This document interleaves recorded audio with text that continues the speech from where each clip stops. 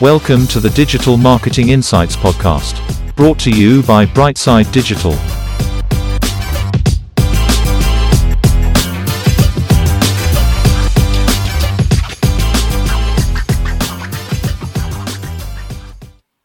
Hi everyone, welcome to the show. Today we have Farah, who's a content marketing specialist and all-round marketing genius. How are you doing, Farah? I'm very good. Thanks, Tom. Thanks for having me on the show. You're very welcome. Farah, can you tell our audience a little bit about yourself and your career to date, please? Yeah, absolutely. So you might be able to hear from the accent that I am South African.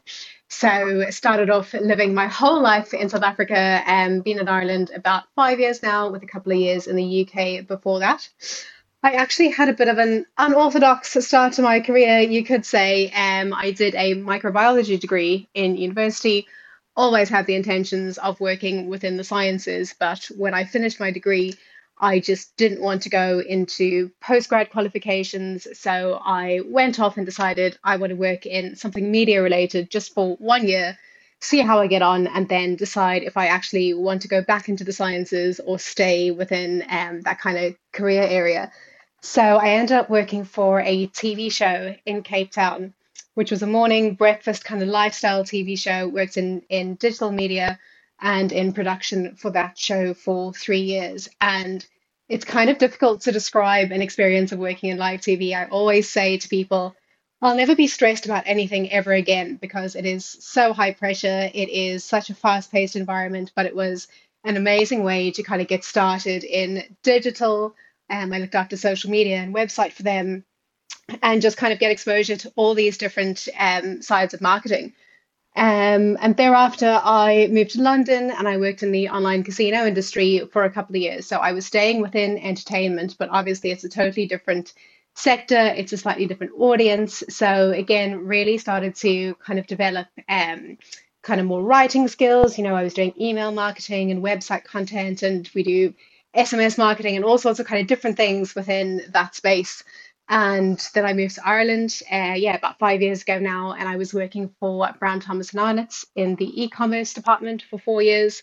Again, just a really different industry. It was all luxury retail, so the way you speak to those kinds of customers is really different to what I was used to. But again, really developed the kind of content marketing skills in things like email, especially, and website content and kind of everything that went along with that. And then the past 2 years or so, I've been working in professional education, which again was a huge jump to a different industry for me because the way you speak to a professional education customer is totally different to the way you might speak to an online casino customer or luxury retail customer or anyone that I've ever dealt with before. So it was a big challenge at first, but I really developed a huge array of new skills doing that, things like webinars and all sorts of different virtual events and that sort of thing. So it's been an interesting 10 years. Worked in a couple of different industries, but it's always really been content that I've been really focused on. And focusing on kind of your best moments, because you've done loads in your career, so I'm guessing there's several. But is there any kind of campaigns that you're really proud of or you feel you've made really successful because of your impact? Absolutely. I think that I'd like to talk a little bit about the webinars campaign that I ran in my previous company in professional education. It was just something that kind of took off as an idea during COVID, during 2021 when we were all still in lockdown and no one could attend in-person events. We said, let's run a couple of webinars. And we did it over the summer in 2021. And it was just kind of unprecedented in terms of the amount of people who were interested in these sorts of things. We chose a topic. I think our first one was on remote working or remote leadership. And we had about 1,600 people sign up to attend that virtual event. And for the size of the company that we are, or that we were, it was just a huge amount of people, and we never expected it to get anywhere near that. And so we kept on doing these webinars, and we found different topics and kind of different uses for them in terms of content and in terms of sales and marketing. And it was such an amazing project to be part of, and so I've actually just run the whole thing myself.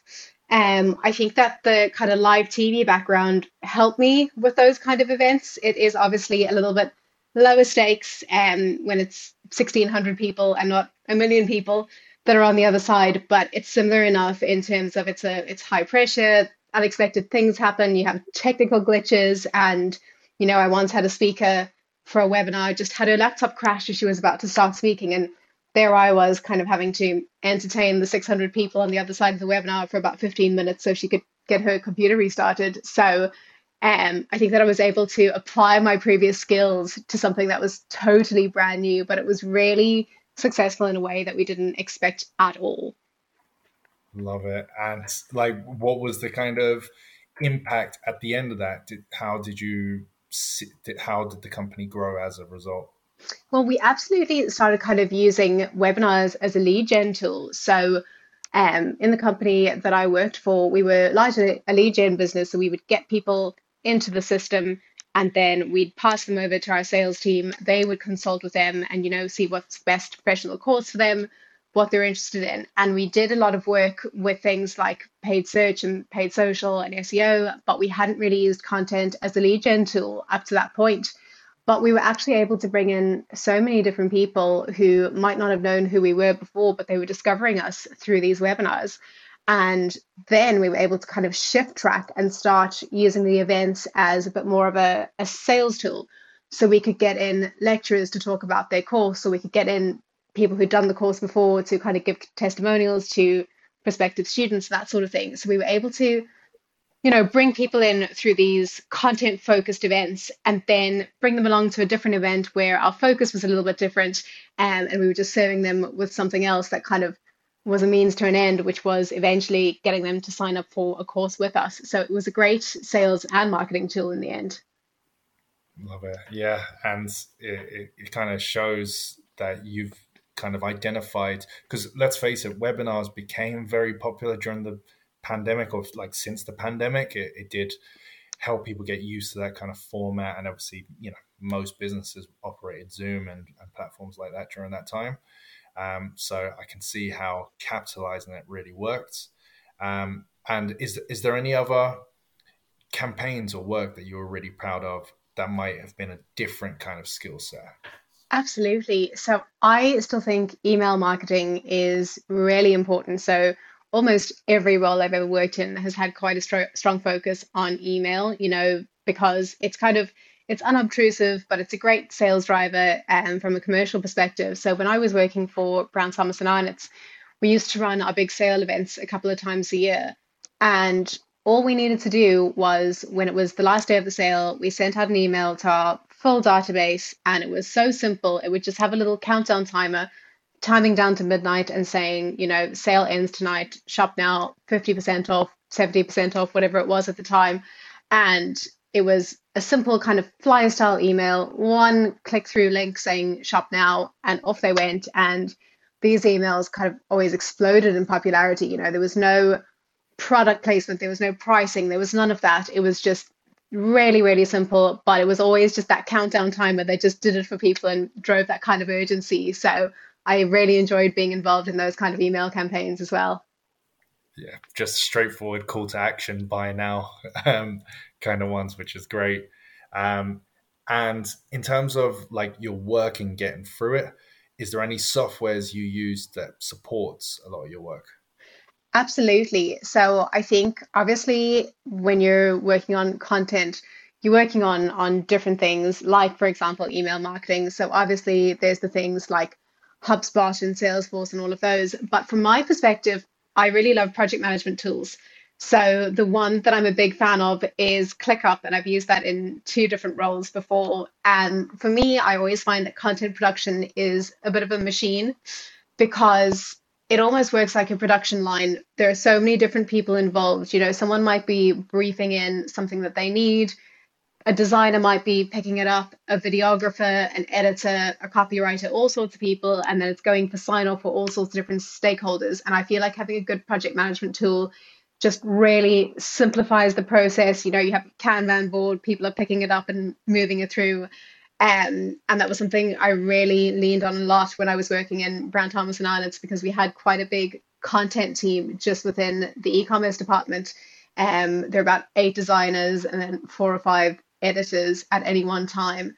And Wow. you really needed to be able to, if someone was out sick or someone was on holidays, you needed to be able to pick up what they were doing, whether you were a designer or you were on the editorial side. So that really worked well for us. And just in terms of being able to prioritize work and kind of socialize that around to the rest of the business, this is what we're working on. Here's a screenshot of our Kanban board. If there are more deadlines that need to fall in, these are the things that need to fall out, and just being able to prioritize things from a bit of a content production side. And yeah, I do think that a good task management tool, you can never go wrong with that. Really well said. And is there any particular areas you look for insights and new information? Where do you get your new skills from? Absolutely. So I think that obviously upskilling is so important. I work in professional education, so I've seen that from both sides. And, I hear from students all the time how doing this course and whatever it was they did helped them get a new job or develop the skills that they needed to be able to perform their current job. So I think that on one hand, doing courses, whether it is kind of a professional diploma or it's one of the smaller kind of Google or LinkedIn courses, obviously really, really helpful. But I also think that in marketing, you learn on the job so much because the way that you talk to different audiences is so different. I mean, 10 years ago, no one, no course, and no person could have told me how to build a social media community for a South African breakfast TV show because it had never been done. But it was one of those things that you just had to learn on the job and on the go and pick up those skills as you kind of went along. And I think that a lot of things in marketing, definitely in things like social and in content, just happen by trial and error and happen by doing. And I think that, for example, the webinar series that I was talking about, that just kind of came in as an idea.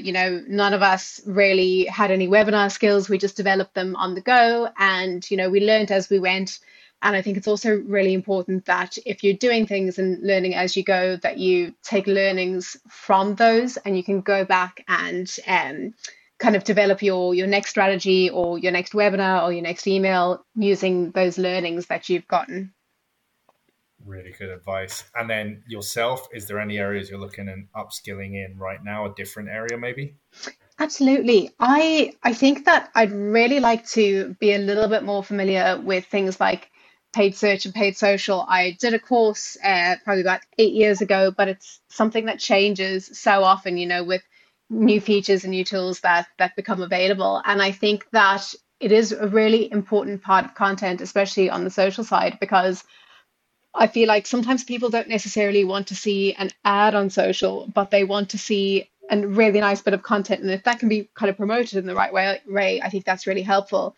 And that kind of ties in a little bit to another area that I'd be quite interested in the future, which is influencer marketing, because I would have done some work with kind of bloggers and a bit of PR work in the past, but I think that that's just becoming more and more of a huge focus. And, especially again on social, if someone's watching an Instagram reel, they don't necessarily want to see someone selling something to them, but they want to see someone using it. And, they want to kind of develop their own ideas through that content.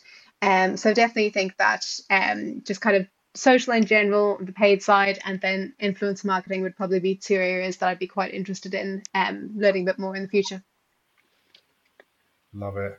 And let's talk TikTok for a second. Is that something you're trying to experiment in more? Is that one of your focuses? We always have this conversation at work. So, having worked in professional education for a couple of years now, we always kind of have been tiptoeing around TikTok and saying, is that something that we should be doing? And the decision that we'd made at the time was that in a couple of years' time, when the TikTok generation are at that point in their career where they're looking at upskilling and they've been in the workforce for kind of 5 years or so, we absolutely need to get in front of them. But for the moment, we were quite happy being on things like Instagram, Twitter, Facebook, and LinkedIn. But I do think that depending on the industry, TikTok is probably the next up and coming thing. So that is definitely a platform that I need to get a bit more familiar with for myself. And looking at the industry as a whole, is there anything that really excites you that might be coming in the future? Absolutely, just content in general. As I was saying about things like Instagram Reels and just social in general, I think that content is becoming more and more prolific because, as I mentioned as well, people don't necessarily want to see advertising exactly, but they want to see all of these kinds of different forms of content. And I do think that with COVID and lockdowns hopefully being behind us for the moment, I think that big events probably will come back in person, but I think hybrid events are going to be really important. So for the past couple of years, we could only run virtual events.